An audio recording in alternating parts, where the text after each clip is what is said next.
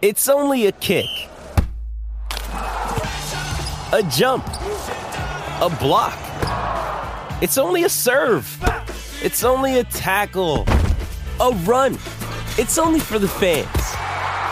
After all, it's only pressure. You got this. Adidas.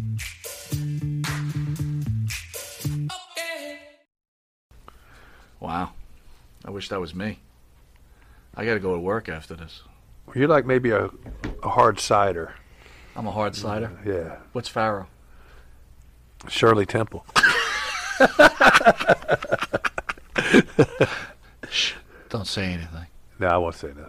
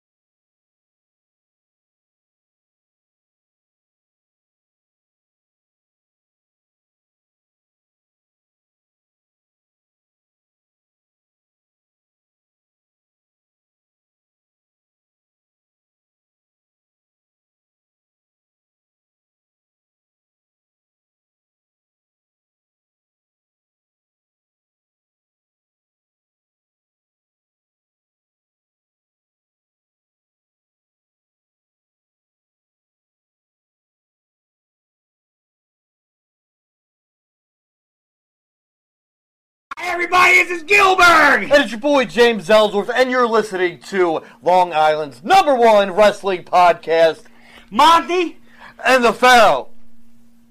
Duh.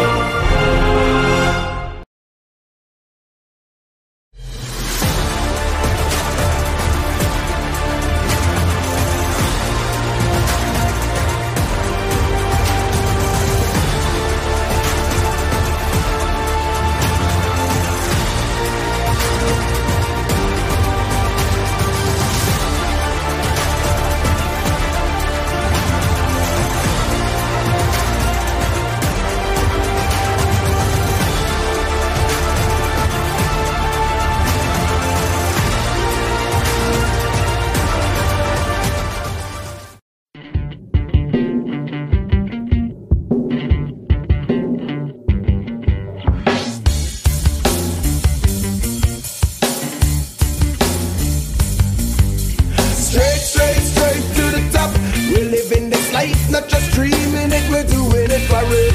Straight to the top. Working hard every day just to leave a better way.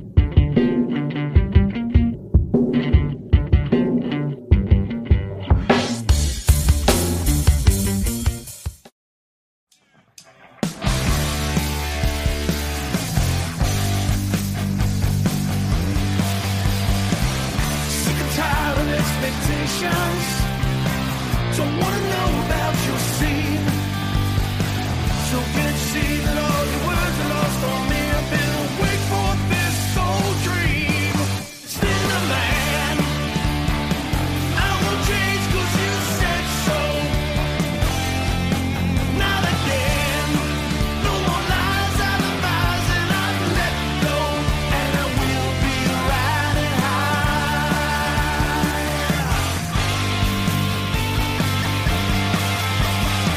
So don't confuse the conversation about who you are and need to be.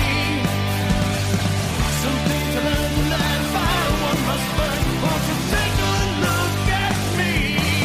Still the man, I won't change 'cause you said so. Not again, no more lies, alibis, and I've let go. And I will be riding high. Yes, I will be riding high. Yeah.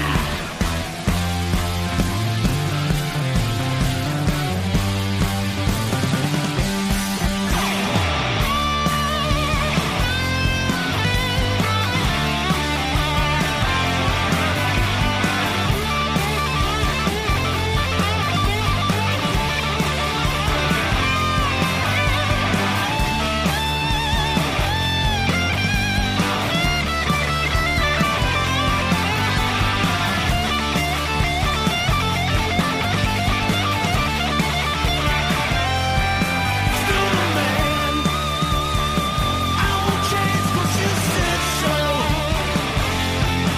Take my hand, 'cause the past doesn't last. Better let go, and I will be riding high. Yes, I will be riding high.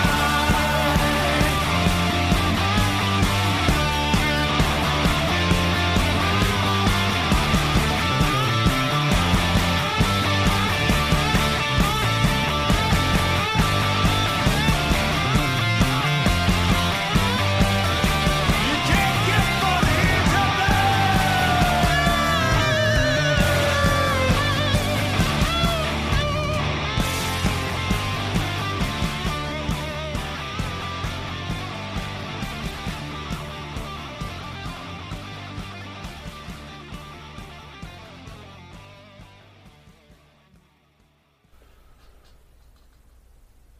All right, welcome back to Long Island's #1 pro wrestling broadcast, Monty and the Pharaoh, seen only here out of Indie Music TV. Here in Ronkonkoma, Long Island, at the board, as usual, is our super producer, Matt. How are you? Great as always. And to the right is the star of the show, still the man, Jimmy Farrow. Jimmy, how are you, brother? Nice segue there, Mikey. It's pretty good, right? Man. And that was off the cuff. Look at you, Captain Improv. I'm proud. Hello. What's going on? You are beaming right now, aren't you? That sounded pretty cool on the headphones. It does sound I'm glad cool. I put the headphones on for that. And Nice. Thank you. Thanks for in playing studio, we have our special guest, UWF WWE Florida Championship Wrestling Superstar, Mr. Sonny Beach. Sonny, how are you? I'm doing great. Thanks for having me again. And we have a surprise, well, not a surprise guest, but on the other line who we'll bring in shortly is your former tag team partner from Wet and Wild, Steve Ray. Steve Wild Thing Ray from Kansas City, Missouri. Man, oh man. When's the last time you guys have hung out with each other? We hung out when we were doing The Dark Side of the Ring. Probably, when was it filmed? In November, maybe? Last November.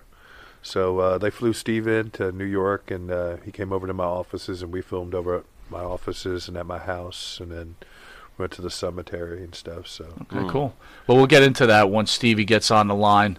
But before we get to you guys, I have a question that's really been troubling me, and I'd want two of you to weigh in. Why am I worried already? But go on. What's your question? Go ahead. The world is in uproar. We all understand this. We're all having issues. Yeah. We all know what's going on. Oh, sure. But the thing I'm not understanding what's going on is what's the deal with these women not shaving their underarms? What? no. What? This is your big question. It is a huge question. No wonder I was. Have you worried. noticed that women have stopped shaving under their Really? underarms? You know, I think women have stopped taking care of their maintenance. You know, like going to the nail salon and going to get their hair done. And I think they just gave up. Wait some a of minute. it. They're not trying to keep it up at home? They just threw in the towel? Some of them. What are you now, saying? My wife, she's good, but you know, I Okay. send her for maintenance every week. But you know, But some of these let me- other let me women, ask my you, wife, my we're daughter, younger men, my we're- family's good. There's not something to brag. We're We're older young- guys, but just let's make believe we're young again, right? Oh, boy. Yes. Let's make believe. Go on. And you're at the bar. Right. See, I mean, throw some of those pictures up there, Matt, when you can. Madonna's daughter's there. You don't know she's Madonna's Daughters, daughter. Good-looking young lady. Okay. I Beautiful. bodyguarded her before. You have. Really? I have. But she's Really? got a bushel of hair under her arms. What the? Are you going up to that and saying, hey, what's up? No.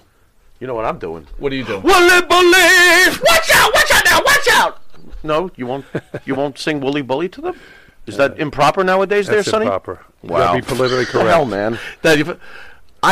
So it doesn't matter how beautiful a woman is. If she's got hairy underarms, you're done. No, hold on. Didn't I tell you the story last year when I worked the Grateful Dead Festival as security? Hey, security. Right. I worked the Grateful Dead Festival as security, and we were all hanging out. We were checking out the crowd, and this gorgeous woman starts twirling in her beautiful dress, and she's feeling the music, and it's, the drugs are working. Yeah, probably, but whatever. I'm assuming, Right. but I'm assuming the drugs are working. And, she throws her arms up to the sky. Here comes the solo.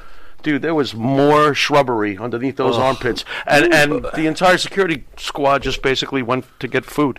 I mean, I know like, some wow. of those European women, they don't really shave or believe in shaving or deodorant and stuff. Well, But it's a turnoff to me. When Stevie gets on the line, we'll talk about this too. But when you wrestled, didn't you shave your underarms because you didn't want the boys having to Did have I? crap in their mouth and To be whatever honest else? with you, no, I never shaved my underarms. Oh, you didn't? No, I just used deodorant and I smelled sweet.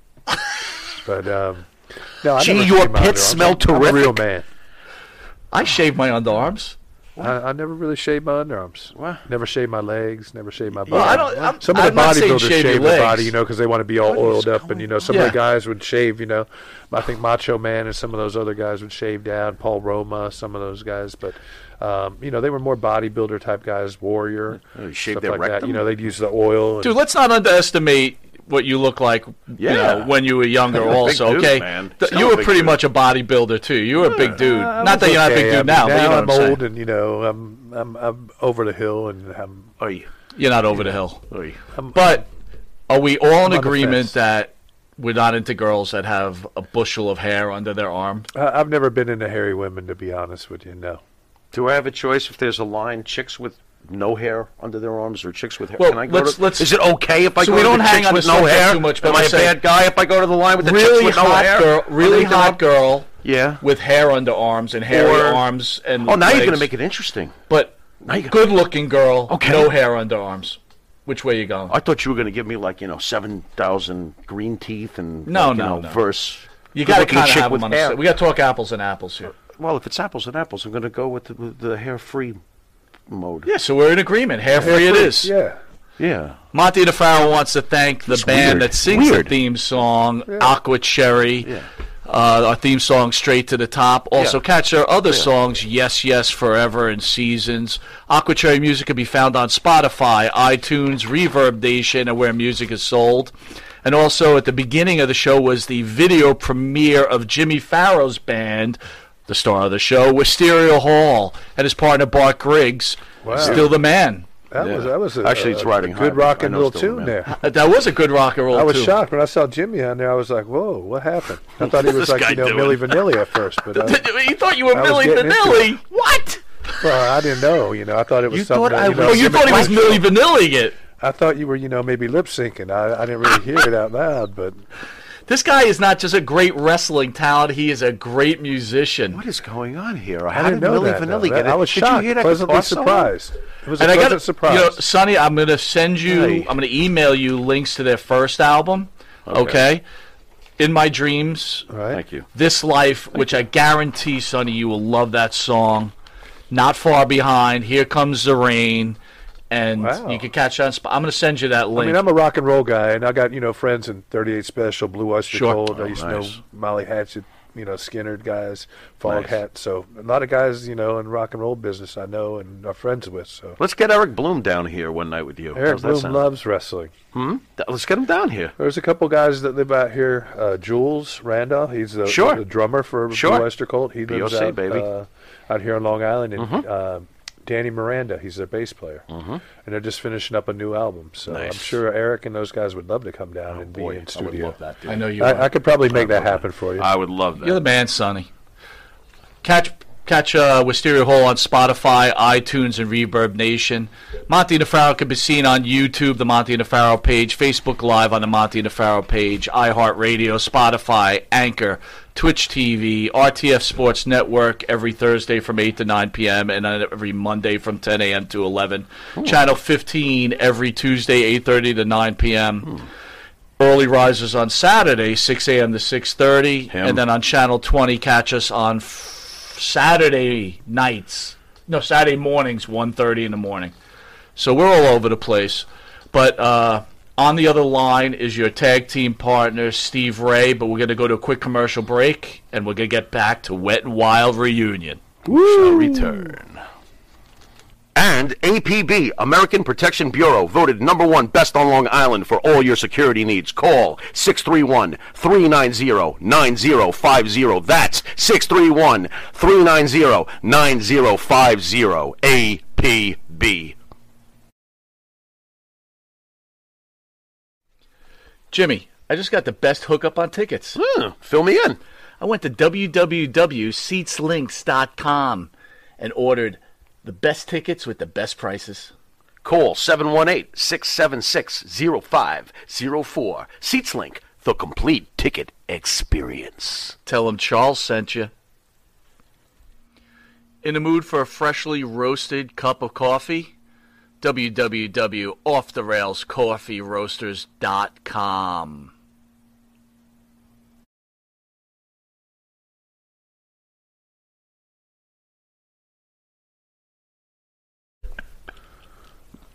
All right, welcome back to Long Island's #1 pro wrestling broadcast. Monty and DeFaro, seen every Thursday, produced out of Indie Music TV and Ron Konkama. All right, let's welcome our special guest, Wet and Wild, Mr. Sonny Beach, who's on the couch, and Steve Ray, who is on the video channel. Steve, Wow, you there? Are you there? I hear him. Here. There we go. There. What is that? You know what that is. Welcome to You know what the that- best of the Monty and DeFaro variety show, the #1 show on Long Island right now in New York.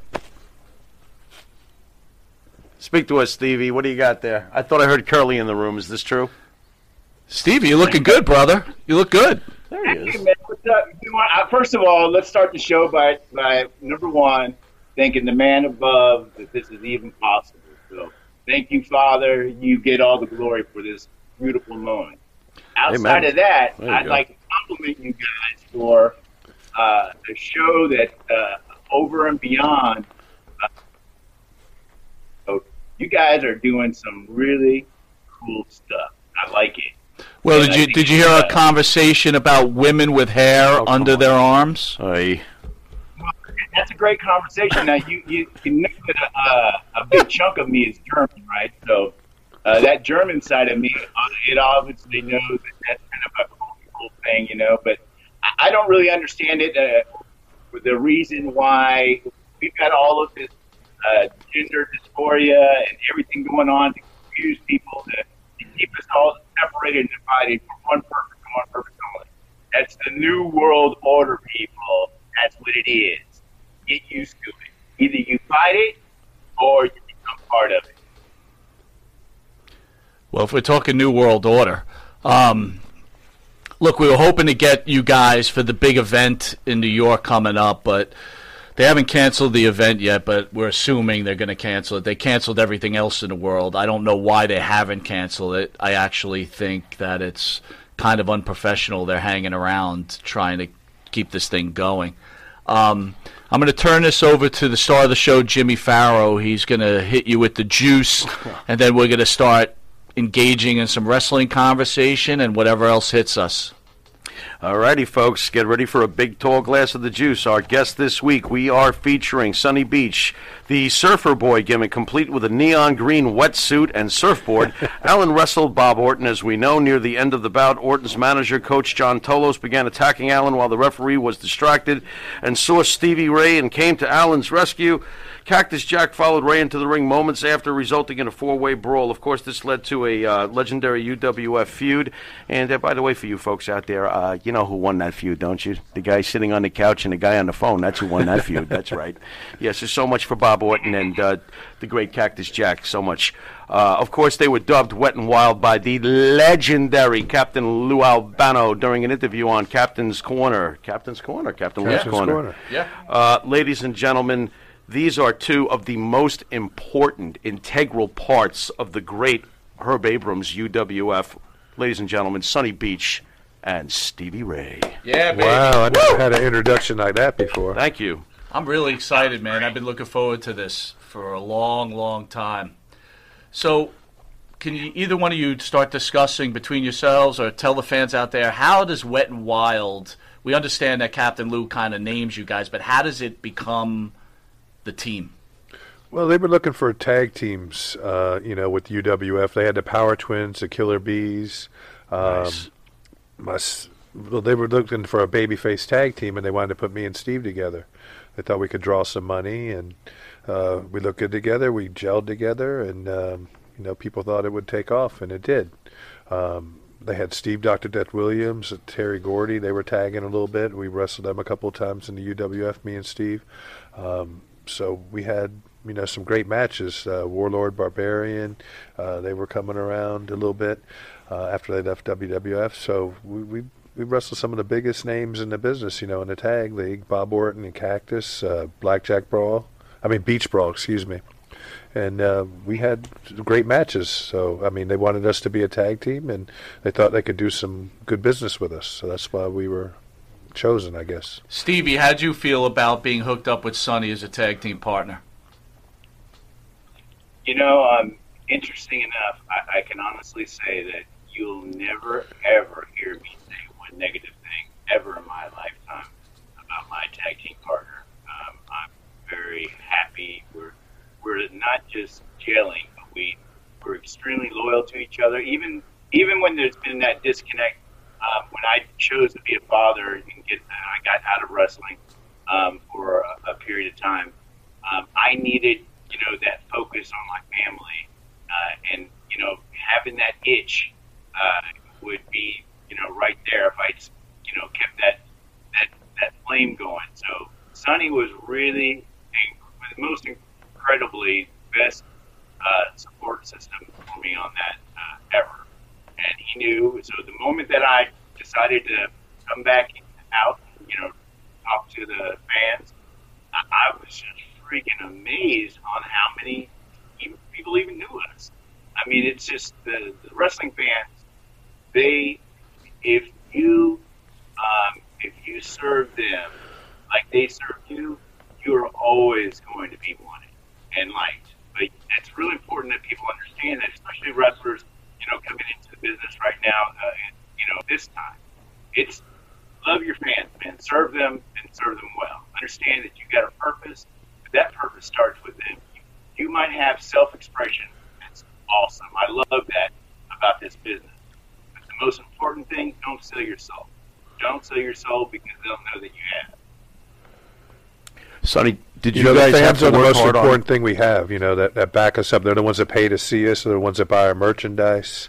They're the ones that support us the most. And you got to give back. And I'm a firm believer in always giving back.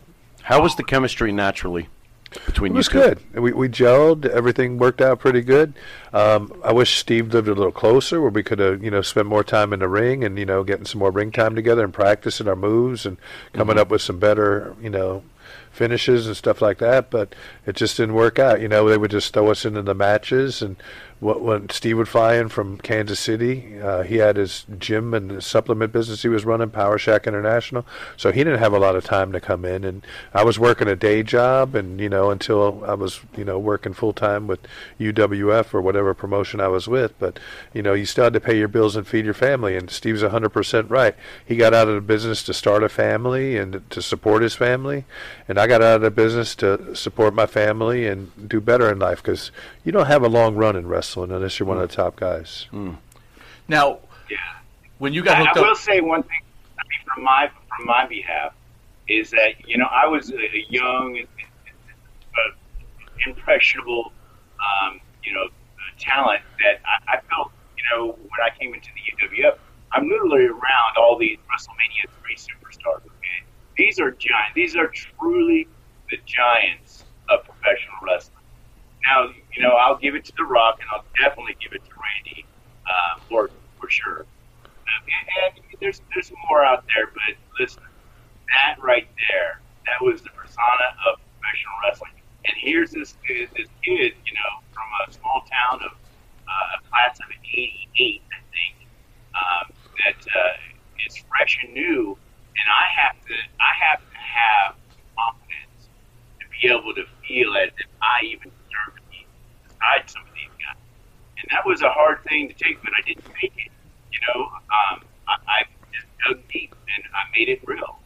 So that's with Sonny. What Sonny did for me is Sonny was like my rock. He kept me. It was like a gravitational pull with Son. I always felt like he kept me balanced. So that's the best thing I can tell you about my partner. Sonny, how helpful was it having your experience with the WWE by the time you got to Herb Abrams? Obviously, Stevie is saying what a help you were. Well, Steve, he makes a lot of sense, because when I first started WWF, I was starstruck too. Sure. 'Cause I worked some of the territories, Florida Championship, Dusty, Barry Windham, Ric Flair, Kevin Sullivan, all those guys in there, the Briscoe brothers, B. Brian Blair. There was just so much talent down there. And I grew up watching them, from 5th or 6th grade. I knew I wanted to be a pro wrestler or a policeman. So I pretty much had in my mindset, this is what I want to do for a career. So I studied that, and then when I got to the WWF, Hogan, like No Holds Barred, I'm there with Stan Hansen, Philman, Terry, and all the guys, and then my first TV, Andre the Giant, Macho Man, the list goes on and on. There were so many guys, like Don Morocco, Roddy Piper, Ken Patera, Tito Santana, Greg Valentine. You just name any type of superstar that you grew up watching for the last 15, 20 years on TV. And here's a young kid, 23, 24 years old like I was. I was the same way. Like when Steve came into the UWF, when I went to the WWF, first couple of TV tapings, you got 60 of the world's best wrestlers in the same locker room. You're sharing a locker room with you, and you're driving down the roads with them, sharing hotels. They welcomed me, and they took care of me like I took care of Steve, when he came in. I gave him some pointers, and, I said, hey, maybe we should do it this way. And I wouldn't tell him what to do. You got to be creative. And you don't want to kill somebody's gimmick or whatever they're all about. You mentioned you were both young at the time. Any reservations when you're approached with the idea of becoming a tag team? Stevie Ray, what say you? Were any reservations? Did you want to be a single star? Were you like, okay, a tag team? Any reservations from either of you early on in your career? Well, on my behalf, when the moment came around, it really was a no-brainer. I mean, it was definitely a perfect fit. Mm-hmm. I've wrestled in other tag teams before, but they didn't have the balance that this one definitely had. We hit a demographic, and that demographic exactly what and who we were all about. We were about the women. We were about having a good time, and we were about kicking some ass. And so, it was a little more than, leisure. It was some tough work and hard training to get through. But, Sonny and I, we were just hitting that prime of jailing in a way where, what am I saying? We had other networks or other wrestling promotions that picked up on our stuff. And when I look at the shows and the tapings that they did of us, we looked good. I really thought, on the tapings that I've seen, they've all been really, spectacular. They had great color, great charisma. Our matches we started to get more machismo, I guess, if you want to talk about it. The magazines, other promoters were calling up looking for us all the time. Global Championship Wrestling down in Texas with Joe Pedicino. Mm-hmm. They wanted us to come down. I had a personal relationship with Joe, and they called me up, and he goes, hey, I'd like to bring you and Steve Ray in, for our tag team tournament down there. So Herb Abrams told them after we got down there that we were under contract with him, which we weren't. Mm. So they kind of put a squash on us, and they were going to give us a nice little push in Global. Yeah. But after Herb called and he threatened them with legal action, they didn't want any part of that. Now, you were more seasoned vet where Steve was more green, right? Yeah, I had a few more years in the business. So how did that work out? Was that a hard balance for you and Steve at all? Not at all. I mean, I treated Steve the way I'd treat anybody else, a seasoned vet or not. And, we had a few differences once in a while about, who was going to start in a match or what we were going to do and stuff. But, we worked things out, and everything worked out for the best. We used to work against the Power Twins a lot. We had great matches with them.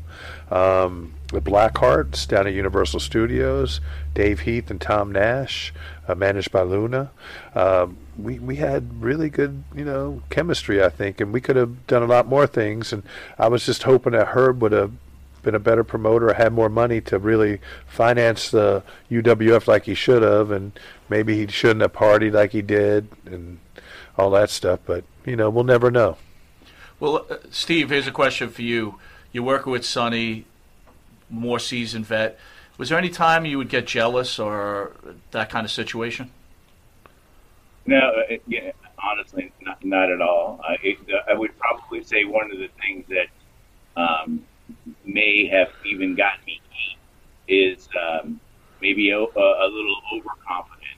I couldn't let any insecurities or any of that ever affect the character and who I was as a performer, because that would actually even get somebody hurt too. I didn't want my ego to be part of my thinking. So no, not at all.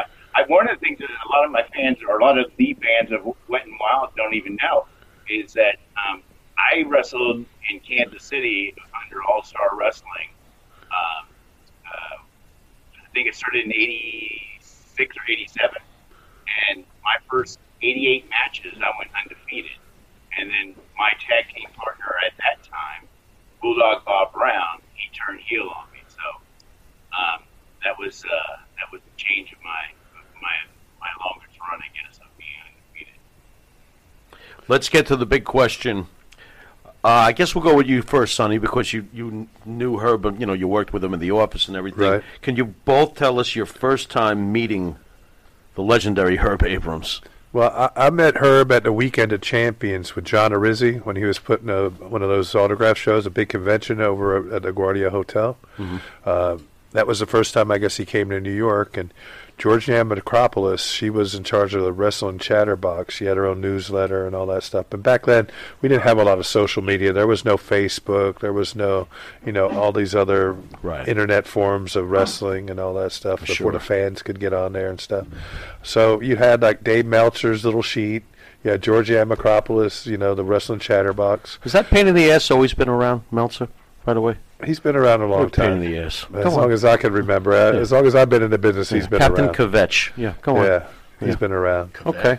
Yeah, that's all he does. But that's the first time I met Herb with John Arizzi, and Georgianne introduced me to him. Bruno Sammartino introduced me to Herb, and they told him good things about me, and he said he wanted to use me with the UWF. And at first, he just wanted me to work singles, and I didn't mind working singles, but when he came to us and said they wanted to do the tag team with Steve, and I liked Steve, and I thought it was a great idea, and whatever was best for business, and they were going to give us a big push. He clearly thought very highly of both of you. Stevie, how about you the first time you met the legendary Herb Abrams? It was literally magical. Okay, I toured with the most awesome, incredible human being that you'll ever meet. That's B. Brian Blair. Okay. And so with B. Brian Blair, we were wrestling in Vegas at the time, and he said, "Hey, don't tell anybody, but we're gonna go to Beverly Hills tonight." What? I said, okay, I'm game. And so he said, I got a big surprise for you. So we drove there. I'm not asking any questions. I just enjoying the ride. And, pull up to Herb's house. And, here comes this ball of energy. And I just got this big smile on my face. And he goes, who's this guy? And, he does the introduction, and he just kept on saying, I like him. And I'm going, okay, cool. Do I get a job? And so anyway, he brought me. It was that at my age at that time was what I needed. That was the confidence I rode on. It was, this guy believes in me. So I don't want to, I don't want to let him down. I want to, be the performer that he wants me to be. And then it went from him to the fans, and then, Sonny, and you don't want to let the people down who count. So that was an important thing. That's what drove me as well. Stevie, you were very flamboyant. Did you develop the flamboyancy even more with Herb? You're saying he gave you confidence, obviously. Is this where you shot into the stratosphere as far as your inner confidence as a performer? Well, okay, listen. I'm not kidding you when I'm telling you this. I was literally born with this, and I'll give you an example of why. Modest, too. Go on. At the age of 2, my mom had left out her birth control pills, and I took them all. I just popped them and put them in my mouth and swallowed them. So I got rushed to the emergency room. Oy. They could go to they could knock me out. So they give me as much medicine as they would give a full-grown adult. They said, we just can't put him to sleep. And so my mom said, just take your fingernails and rub it right there, or gently touch right by his forearm. It'll go right out. That's what I did. So the moment I woke up, the very first thing I asked for was a brush and a comb, or a comb and a mirror. At 2 years old. So it went from that to I was a military brat, being in the bowling alley at 4 years old, and I'm going around flirting with the chicks, asking if they'd buy me a hanky burger, and I get the girl. I'm not kidding you. So I don't, why, how it all happened. It just seemed like a gift I just kept running with all my life. So I could gain a curse, a gift and a curse. I will say that. But this is the funny story. So you want to talk about this confidence? You'll really enjoy this. So my first big, hurrah in Kansas City Memorial Hall TV. The whole town of Leavenworth and Lansing comes to the match. It's practically sold out. And my first match is with Dr. and nobody's telling me nothing. I don't know anything. Nothing. I don't know anything other than I'm wrestling this guy who knocked somebody's eardrums out for asking if wrestling getting up with me. And so, I'm kind of losing a little bit of my confidence. You'll love this part. One of the things that I saw that wasn't happening in wrestling, the wrestlers didn't know. They didn't know what their true value was. So I negotiated a deal with the limo company. I'll wear your shirt if you escort me around in a limo. So I got a limo to take me to Memorial Hall. All the other wrestlers are driving in the cars to get parked, and here comes this new kid in a freaking limo, and his first big hoorah match is tonight. So you can imagine, Harley Race was there. A whole little horde of people were definitely there.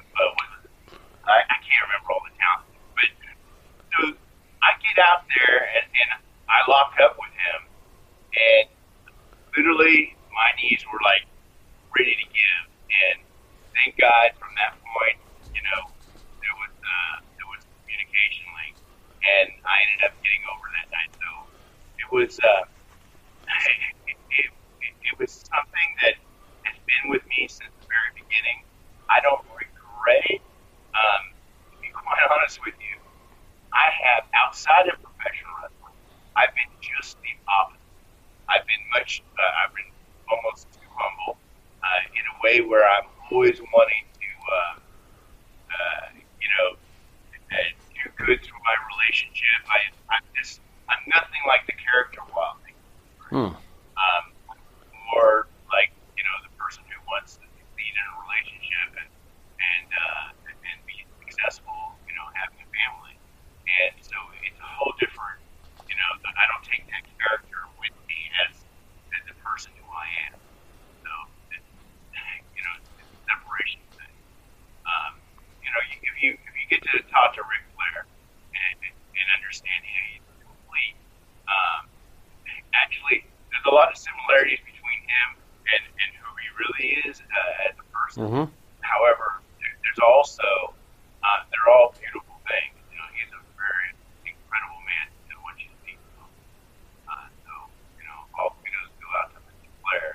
And I really loved what Ric Flair said to Randy Orton. I thought that was a class act thing. I like seeing things like that. I like seeing where wrestlers are giving back to the business, making the rights bowl bigger for all the other entertainers that are wanting to get into it. So that was an awesome thing to watch. All right, Steve, we're going to ask you to hold on. We're going to go to take a quick commercial break. We shall return. That's right, folks. Canine Corral for all your dog daycare and overnight care. Call 631-549-1544. That's 631-549-1544.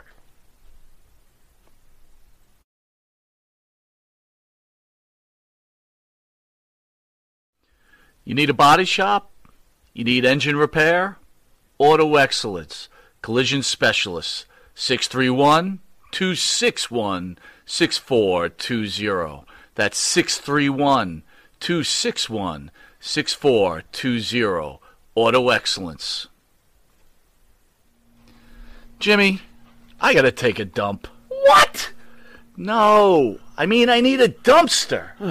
Well, for all those needs, you need to call Big V Dumpster Rental, Long Island, New York, 631-900-DUMP. We got to shoot a commercial. Welcome back to Long Island's #1 pro wrestler broadcast. Monty DeFaro, seen only here at Indie Music TV. Producer Ron Conklin in New York. Sonny was just saying he needs some good fucking water. I said, in fact, we gotta shoot a commercial for that. I gotta do that. I'll shoot that one. So we were talking about Dark Side of the Ring, guys.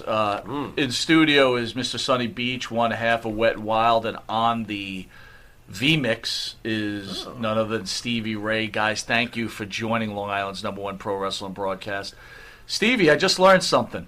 What? So, in watching Dark Side of the Ring, you're sitting there, you're talking about the UWF, and the one thing I was consistently thinking about is, boy, does Stevie Ray love that white poodle. So I thought it was your white poodle, but I just found out that that was Sonny's dog. What's the deal? My little Emma. Sonny, really, that was my entertainment for the night. That's how Sonny hooked me up. Oh. And it's the dog with the long toenails. With the long toenails?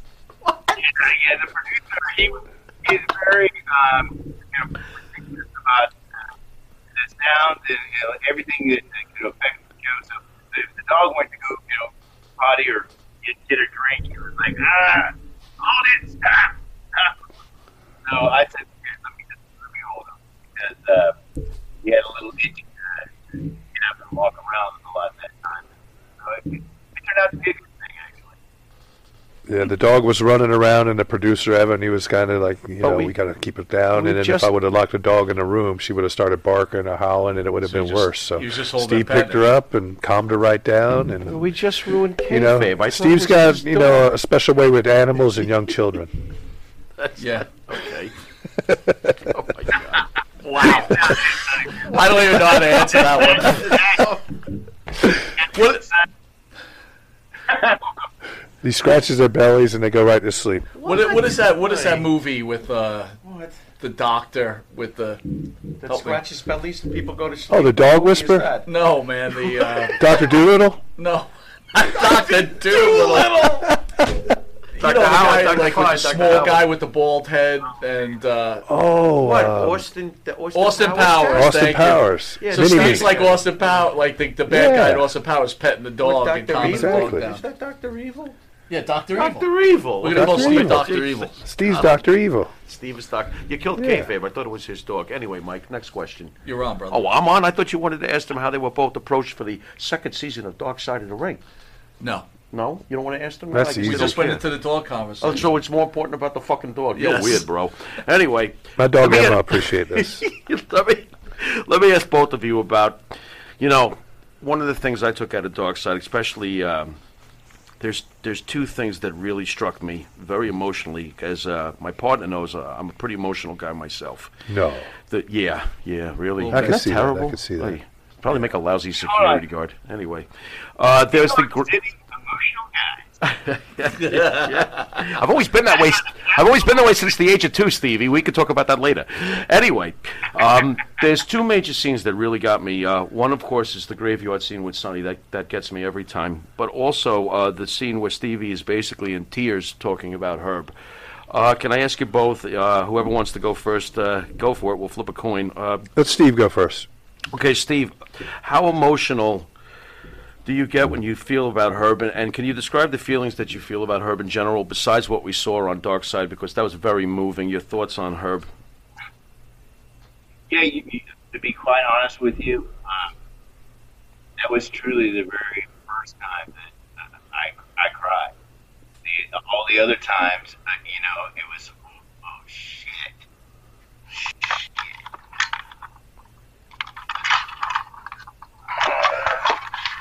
What happened? The dog got in the room? You right there, Steve? Steve, you all right? All right, well, no dead Somebody air. hit him with Let's a see flying if Steve- headlock. What's maybe going on? Maybe something happened. Sonny, what you do? How You're about you, sitting right Sonny? here. How about you in the graveyard? Like, you were pretty emotional. That is a pretty Well, the touching graveyard scene. scene, I was there for the burial. I was there with his mother and his family and everything. So, that was, pretty emotional for me because I went back and relived it. I was there. I threw dirt on his grave. I was at the services. I sat Sheva with him. Herb's Jewish. Sure. If you didn't know that already. Yep. But I went back to his family's home and we ate and sat Shiva and everything.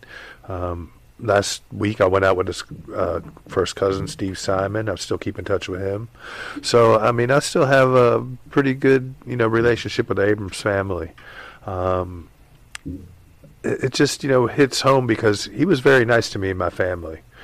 Did he bounce some checks to me? Yeah. Did he make good for them? Yeah. But, a lot of people hold that against him, He was, doing his thing. He was trying to make a promotion, I guess, the best it could be with limited resources. Plus, his partying didn't help the promotion, and he didn't have a booker, and he didn't have really the backing and back office to really make it work. But I give him credit for trying. And, going back to the cemetery and reliving, somebody you were close with getting buried, it's not easy, Did you and Steve party with Abe at all? Did we party? With Herb.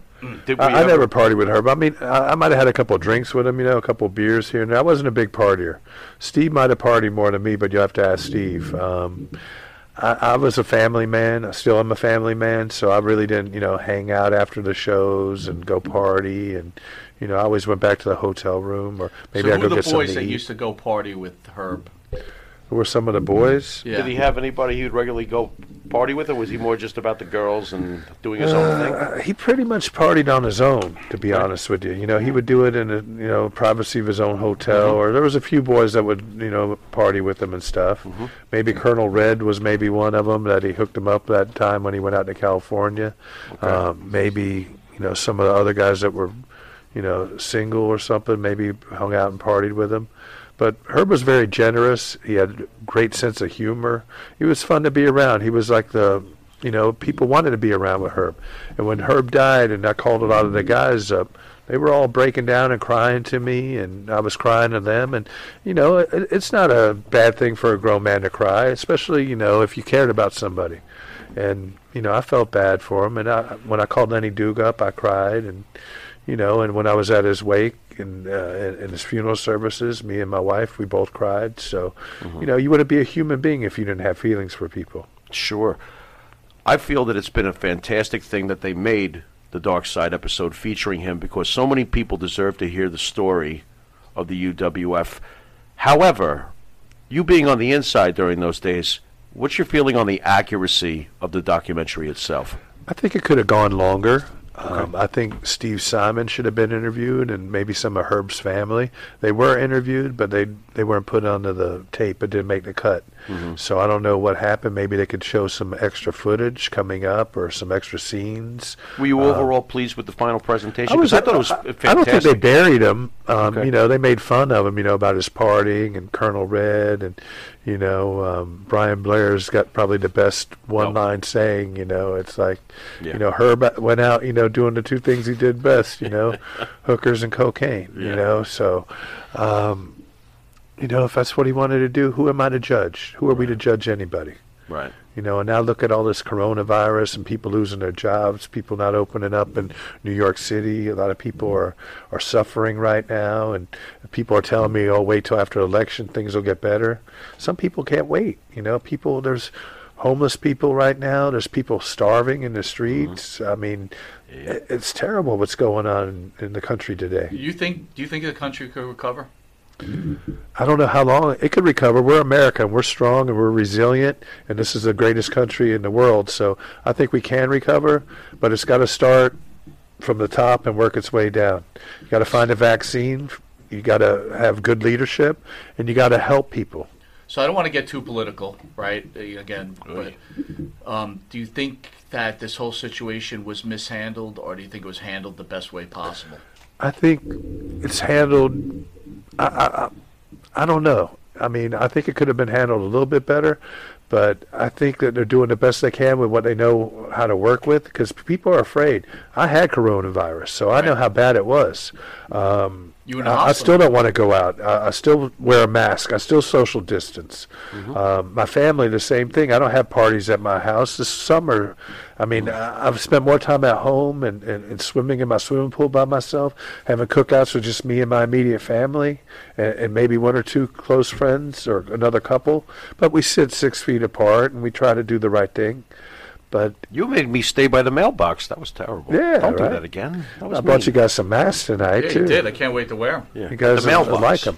Got a hot dog, too. But So if anyone doesn't think, realize, Stevie accidentally, something must have happened with his computer equipment. Yeah. He just texted me. He's trying to get back on. Okay, fair so, enough. Sonny, you're going to carry the load, my friend. not a that problem. weight. Just ask all the questions. You're always good at carrying the load. So, What you got? What you got? What you Kamala got for me? Oh, just passed away. yeah. You work with Kamala at all?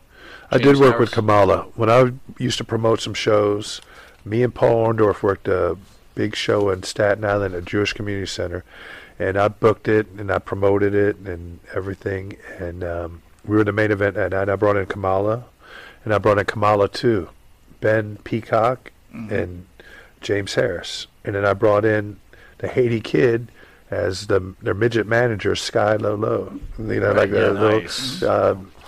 What would we call him? I think we called him Too Low, you know, or something. And it was in a couple of wrestling magazines, and it was filmed for Staten Island cable TV over there. And they're still showing the matches. When the first match that I promoted there with me and Cactus Jack over there, and John Rizzi was the ring announcer, and Frankie Longo, and we had some really, really good matches over there at Staten Island Jewish Community Center. I was the first one to bring in Sabu to New York. Sabu wrestled my first card over there. How was Kamala as a person, James? He was a great guy. James was a great guy. I wrestled with him a little bit in WWF. He didn't wrestle too much with us in UWF, but when I did some single shows and when Tommy D did some shows with Universal Wrestling Superstars, he would bring in Kamala. I wrestled him a couple of times with Tommy D. So, I mean, we had good matches. He was just a great guy, good old country boy, Mississippi. So, in the WWF back then, was Kamala, was he there when you were there? He was there in and out a few times. Like, I was there from like 88 to like 91, 92, you know. He came in a couple of times and stuff for another run. Well, we don't have to speak about Kamala. Let's just talk about Hogan, right? You've mentioned a few times that as a wrestler, you always wanted to be on Hogan's card, right? Because that's where the money came from. Yeah. Whenever you were the top guy and the main draw and stuff, and your purses were based on, you know, the revenue from the house shows. So if you had a good house show, a sold-out show like Madison Square Garden, you would make a good payday. And especially an up-and-coming guy like me, you know, I guess what they call enhancement talent, or, you know, a up-and-coming guy. Some weeks with WWF, I make $5,000, $6,000.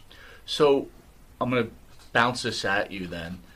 So we've had, you know where we stand with the WWE, right? We stand with Vince, and, you know, to me, Vince, by the way, Vince McMahon, happy birthday. Wow. 74 years, a couple of years ago. Happy birthday, Vince. I have a Vince huge McMahon. admiration for Vince McMahon, always have. I understand how he runs his business.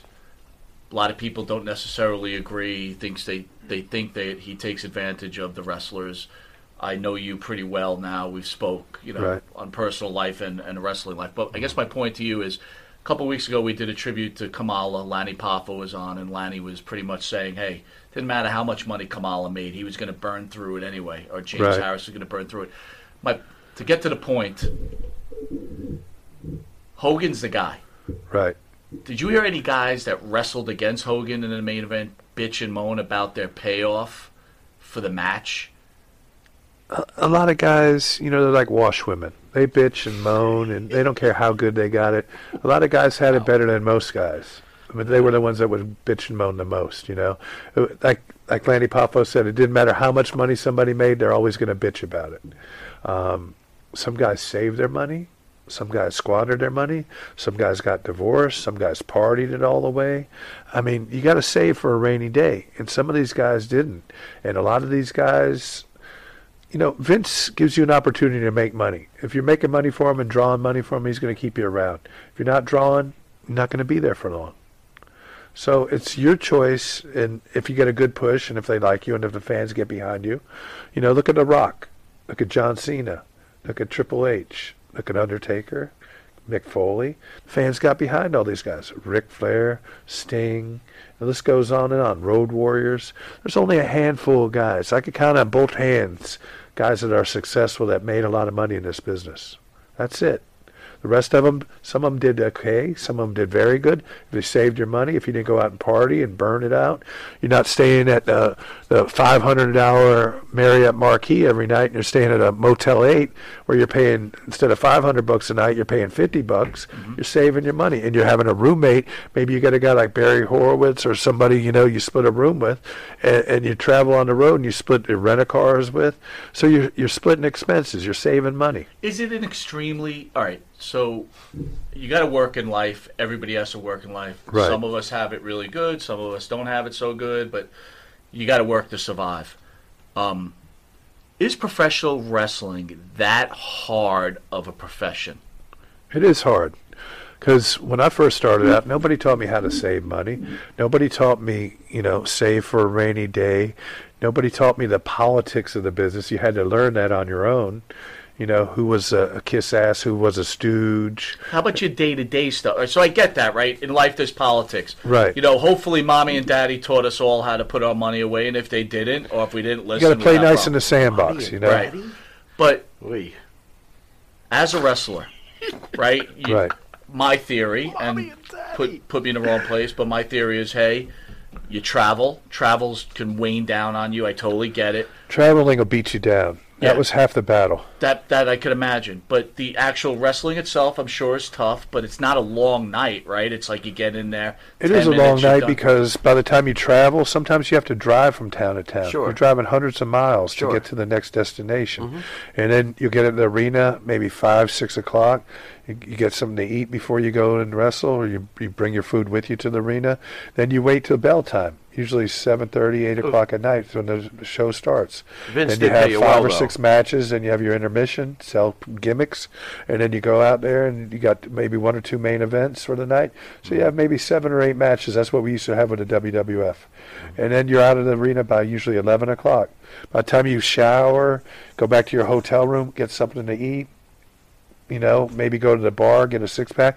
Maybe you're traveling to the next town that night, checking into a hotel and then sleeping a few hours and doing it all again. Sometimes we would be on the road 2 weeks on, 3 days off, 3 weeks on, 2 days off. I mean, they were running us ragged, and you're wrestling. Hey, by the way, you know what's 365 days a year, you might be wrestling over until 300. Stevie gets back on, we could just take our headphones off because I think we could hear each other. That sounds good to me. You don't like that echo? I'm thinking, until producer says Stevie's back, we'll just take that. You know what I don't get, though? Can I get this out? Because this is to me, the bottom line. Pro wrestling, just like every other, and I consider it definitely athletic and a sport in my own mind. That's just the way I feel about it, okay? So pro wrestling to me is no different. Okay, I'll use the 77 Yankees as an example. It seems like the indie marks are all freaking out because Hulk Hogan made all this money and Kamala only made this money. Well, last I checked, the 77 Yankees, Reggie Jackson was Hulk Hogan. Right. And Bucky Dent is Kamala. How is Bucky Dent going to get paid what Reggie's going to get paid? He's not worth what Reggie's worth. You know what I mean? So to me, it's the same thing. Patrick Ewing make more money than Anthony Mason, period. Nobody puts a gun to your head when you go to Vince. Well, thank you for that, too. And tells you, okay, you're going to make this. You agree upon it. He's going to offer you something. You could either say yes or no. Right. Nobody puts a gun to your head and say, you got to take this. Ali made more money than Frazier, I'm assuming, right? Should Frazier be bitter? I mean, so how does it work, Sonny? Give me the inside, right? You're a guy, you get signed by the WWE, or... Everybody's deal is different. Usually, they'll offer you a contract and it's exclusive, where you got to, wrestle for the WWF. You can't wrestle any for other promotions. You can't make any appearances. You're tied in. You're locked in for X amount of years, or whatever time frame. So let me cut you off there, then. You're basically saying you're working for this. So then, how are you an independent contractor? That's what I've never understood that either. Mm-hmm. You're not an independent contractor. You're a contracted athlete. Same like the Yankees when they sign you to a contract. You got to be there. You got to work. But you didn't have guaranteed money, right? They said, hey, you could work for us. It was a percentage of the house or the gate. A lot of times you could work for us. Could you be cut at any time and be out of luck? Yeah, they could cut you at any time. I got cut. That is different. That's different from baseball. Back so can't get away with that in baseball. I've been in logistics a long time, so we used independent contractors. So it was when you delivered our merchandise, you had to have our brand, right? And they had to have specs and everything else, and we were willing to put those on your truck for a small cost, but it wasn't like decals that you could rip off. Exactly. So then if you went to deliver someone else's merchandise, you had to go through a whole rigmarole to do that. And then if you got caught delivering something that you were supposed to be delivering on our time, it became... So I kind of think the WWE falls into that same kind of window. Like, I'm sure the agreement, and tell me if I'm wrong, said, hey, Sonny, you're working for us. You could certainly go work somewhere else, but then I can promise you that you probably won't get any work from us moving forward. So you have to make 100%. that You choice. know, there was nowhere else to go. Once Vince bought up all the territories and had that big TV out there, you know, Turner competed, because he had the backing. He had the money just like Vince. So he could compete. You know, that was the only two really places out there. Vern Gagne went out of business, AWA, the Von Erichs went out. Lawler and Memphis, Tennessee, they all went out, Mid-South. He bought up all the territories, Florida Championship. Did you work with the Von Erichs at all? I've never worked for the Von Erichs. I worked some cards with the Von Erichs and stuff. David Von Erich when he was in Florida, I worked a couple of cards when he was there. Kerry Von Erich when he was Texas Tornado, I worked with some of WWF. I want to ask you about Kerry. So you were around when Kerry was in the WWE. Yeah, I was. Was he as messed up as... Kerry kept to himself. Kerry was, kind of private. He only hung out with a couple of guys. They'd go to the gym, work out. Kerry was in his own world, pretty much. Something I didn't know, and I'm going to throw some knowledge on you guys. Did you know that Kerry Von Erich almost was the Dolph Lundgren part in Rocky? I didn't know that. That never it knew was that. The final guy. You will lose? Dolph Lundgren, sorry. Nikita Koloff, right. And Kerry Von Erich, and Fritz didn't want Kerry to take the role because he thought it would ruin his wrestling career. Wow. Take the role, Kerry. Film shooting. Look at all these wrestlers who have made it so big. Look at The Rock, John Cena, all these wrestlers, Roddy Piper. They all, transitioned from, actors, wrestling to acting, and even Hogan, back and forth. Randy Orton, a few other guys, have been Miz. So there's a handful of guys that have, tried to, come out and do some of the TVs and stuff. And a handful of guys have done very well with it. Jesse Ventura, with the Predator and stuff. But like I said, only a handful of guys really make the money. And nobody puts a gun to your head and say, okay, you're only going to make $100,000 this year, or you're only going to make $200,000 or $500,000, whatever the number is. Well, did you say you were making like $5,000 a week? You said, right? When I was on the Hogan shows and stuff. That's some serious cash. Yeah. And how long did that last for you? That's about a month or so, a couple months, when I was on the top cards, wrestling Denver Coliseum or Denver Arena and, the Rosemont Horizon, Chicago, or then you're going to Madison Square Garden or maybe down in the Sun Dome, down in Tampa. Or, you're on these big cards and you're selling out, 15, 20, 30,000 people. You're getting a good percentage of the gate then. But if you're at a little high school somewhere, Ronkonkoma High School in Long Island, and you get 1,200 people there, you might get a $400, $500 payday. And if you're on those shows, it's called the milk run. You're doing the little house shows, civic centers, maybe a high school auditorium, maybe a college gym. Whistling a guy in a sweater. Stuff like that, maybe a fundraiser somewhere, You're making $500-$600, and you take your draw, a couple $100 a night to live off of, pay your hotel, pay your rent a car, pay your food bill.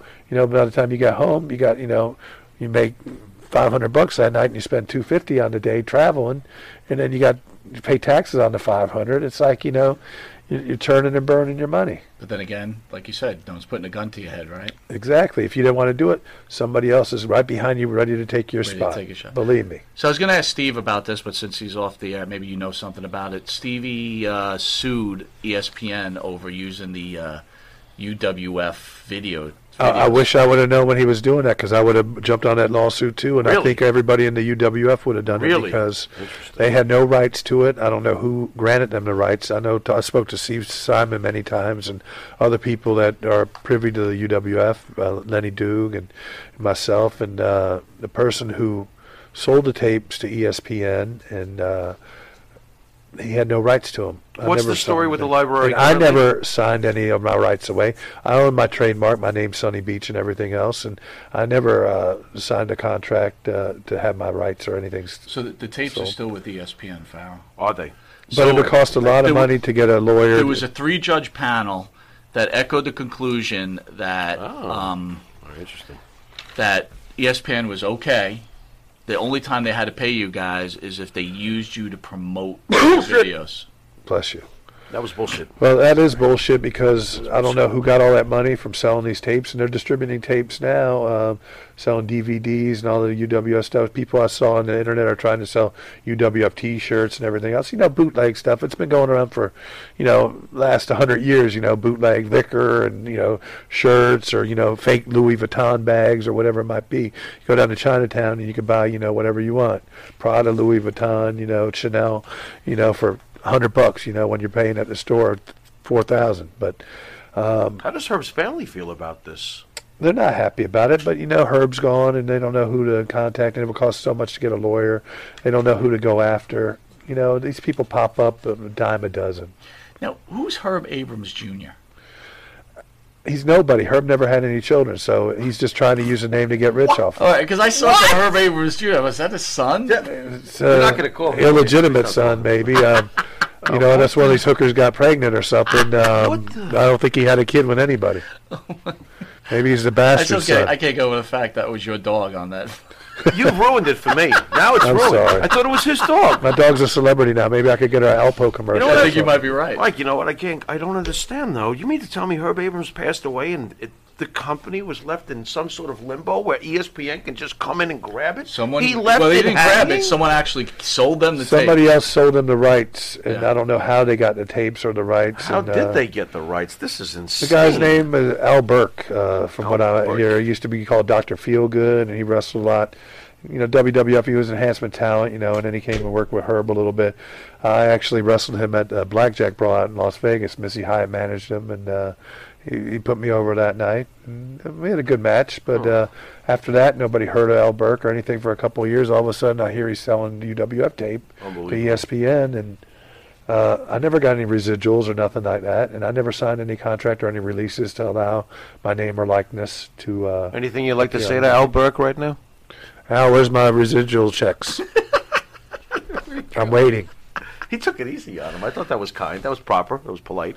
Good job. I'm a nice guy. I mean, you're not going to change me. You're not going to change my lifestyle. I am who I am, and that's it. Nothing really bothers me anymore.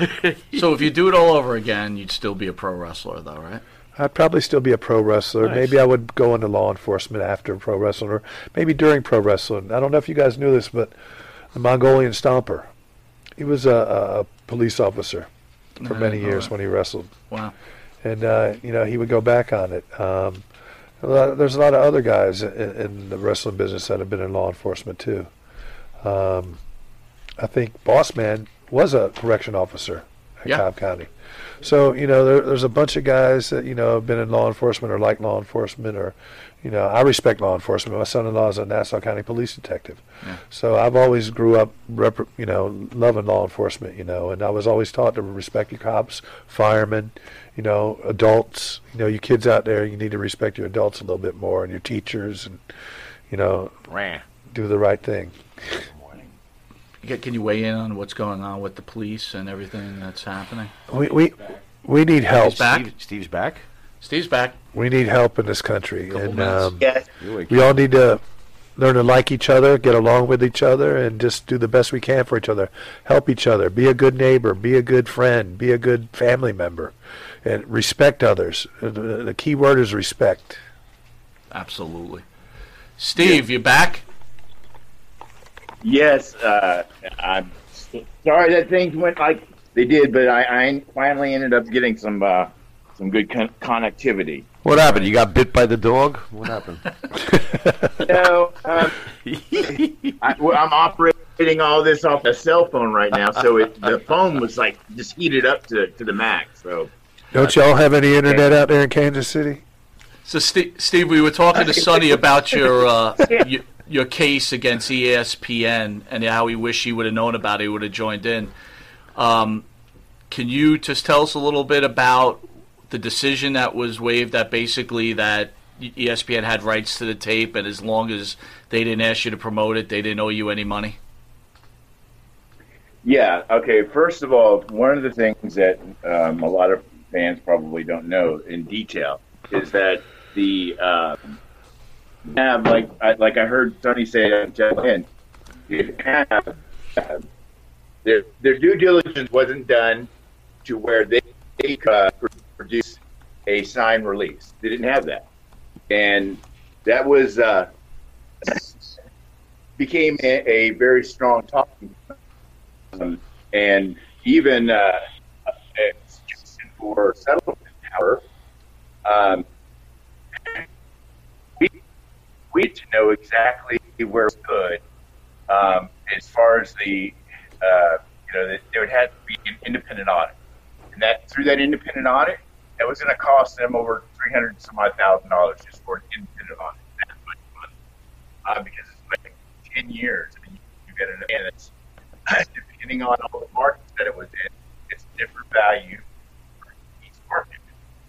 So, one of the things we were looking at is what should we do, and I didn't want to settle. I wanted to get to the nuts and bolts of exactly what it was that they didn't do correctly, and in that way, I would be able to get exactly what was promised to me. I didn't want anything more. I wasn't looking for an opportunity here. I just wanted to get what was promised to me, and ideally, if you look at money, Disney's worth, and ESPN and all that, you surely get the picture that what they did was wrong. There was, and it became much bigger than me. That part, I'd like to be able to articulate. And know we could contact my attorney and have him explain it more in detail from his perspective. But there were some things where like I said, my attorney just disappeared on me, and there was for 3 years after he told me that we filed for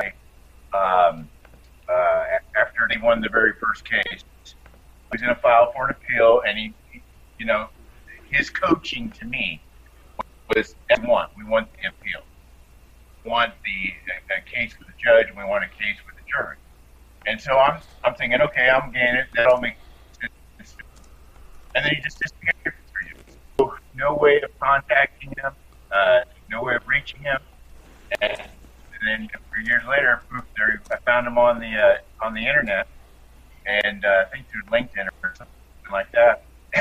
And I didn't want to be really confrontational. I just basically wanted to know or understand what happened to the plan that we were going to do.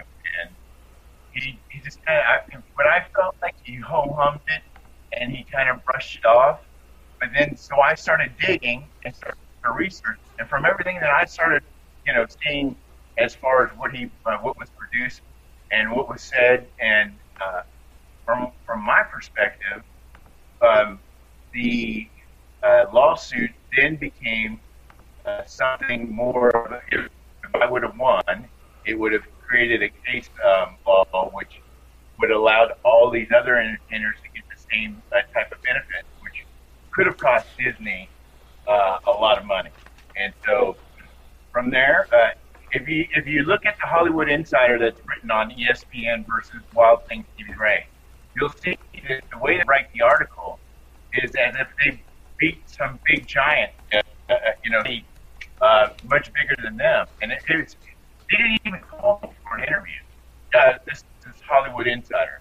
So, Hollywood Insider, and then I couldn't understand why there was Vince McMahon on the page of it, almost, like two buds. It all just kind of baffled me. And, this is another reason why, honestly, I didn't want to bring Sonny in on it, because I didn't want, Sonny has a lot of connections and friends and people who he's close to in the business, and I didn't want to take him down that road, if and make him feel uncomfortable. So I made it. Well, that's understandable. Sonny, real quick question, then we got one final question from the Pharaoh. Yes. Michael Allen Rubin asked, the matches you and Steve had against the Blackhearts, the chair shots you took, he said those were pretty stiff. What was the deal with that? No, I worked with Tom Nash up in Calgary and stuff before, so we had a lot of good matches before. That's where I met him up there. And then we came back many years later and wrestled UWF, and we just worked stiff. I mean, we would work stiff up there. There was nothing, other than that. Nice, good chair shots. I mean, I give it just like I take it. So we had some good matches with the Blackhearts. Farrell, final question for Wet and Wild. All right, guys. First of all, thank you both for coming on the show tonight. It's been awesome. Outside of the fact that that's not your dog out there, Stevie Ray, that's kind of depressing. But the final. It's not Stevie's dog. It's not his dog. You learned something from this interview. There we go. It's not his dog. Okay, guys. Finally, the final question: did either of you talk about with each other possibly trying to get the Wet and Wild gimmick to Vince McMahon's WWF? I never really talked about it. I don't think we were going to bring it to Vince. I think maybe Global or maybe WCW, it would have worked out a lot better. Okay. Vince already had the Rockers at the time, and he had a lot of different people. The Beverly Brothers were in there, and he had a lot of tag teams in there, the Young Stallions, Conquistadors. So I don't know if that would have worked at that time, but you never know. I never really talked about it. Stevie? Is Stevie with us? Stevie's gone? Stevie's gone. The dog got him. The dog. All right, so we lost Stevie. Does your dog bite? No, all right, that's so not my dog. My dog doesn't bite. Wet and Wild. We got through this. It was a couple technical difficulties. Thank you, Monty and the Pharaoh. He's got to get that in. Sonny carried us through. Steve, if you could hear us out there, thank you. We want to get you into New York and have you guys here together. I mean, that's our. Hey, we'd love it. I had a great time with Tony Atlas and you guys the last time we were in, and Pat Tanaka, and that was my last normal meal. We just had a really good time, and I enjoyed being with you guys. You guys are doing a great job out here, and thank you. I always enjoy coming on, so whenever you need me, I'll try to be here for you guys. So you're doing a great job. The big news, as we were talking, is, and for the fans out there, is we are this close. We're going to be on Amazon. Very close. I think you're going to get it before the year's up. Yep, and once that goes on, it'll be exciting news for everybody, and we're marching along, and thanks to people like Sonny Beach, who supports the show. I think all wrestling fans should support it because you get some of the best talent out here, and everybody loves coming on your show. And you guys are the real deal. You ask every question. There's nothing off limits, and that's what the fans want to hear. And it shows your realty and your real fans, both of you, and you love the business and you're giving back to the community, and that's why I love it. Well, can I try one question? So this weekend we've got Al Snow. Right. Doink and Dink, and then the man that rules the world, Sid Vicious, right? Very cool. This is a question I'm going to ask Doink. Oh, all right, and I want your personal opinion on this. Here we go. Go ahead. I'm going to ask him, did you go down on your wife in clown makeup? What? Do you think that's a fair question? Is that something wrestling fans want to know? Wait a minute. Wrestling fans might want to know that. Wrestling fans will ask you anything. Clown goes down? If a clown goes down. The fans want to know if the clown goes down. You are a sick blankety blank. Like I said, you could ask any question here. That's true. Do you think you're right. We are cutting edge. You could ask Al Snow about Head. That's right. And by the way, we're gonna bring up Head and I clown did not going know down. this. I just learned family this affair today. here this week, folks. Al Snow's ex-wife is holy. Oh no. You know her? I don't even know who you're talking about. You should ask Steve Ray about his ex-wife. Well, I did. She was one of the gladiators. Was she really? Oh yeah. Yeah, he has children with her. Wow. Next time you have Steve on, that's a big one from the Fiji Islands. Right? No, not the big one. That's a Glow. The Gladiators. Oh, the Gladiators. American Gladiators. They're both bad 80s television shows. Like, I know any difference between the Gladiators. They were both terrible. Anyway. Well, how hot was his wife? She was pretty hot. Really? Yeah. I mean, he liked her. He had kids with her, so I guess he was pretty hot. How long were they together? These are questions I would be asking. They were for a few years. I mean, they had kids, so I don't know how long. They didn't know the clowns, did they? I don't know if they knew the clowns. But they had so they had like baby gladiators. Baby gladiators. That's pretty awesome. Gladiators. Well, no, he was in fitness, right? Steve did a Power Shack International. I mean, he had a huge fitness company in Kansas City. Yeah, that's a huge big fitness company. Mail order. He had shirts. And she was one of the gladiators. One of the gladiators. The gladiators. Wow.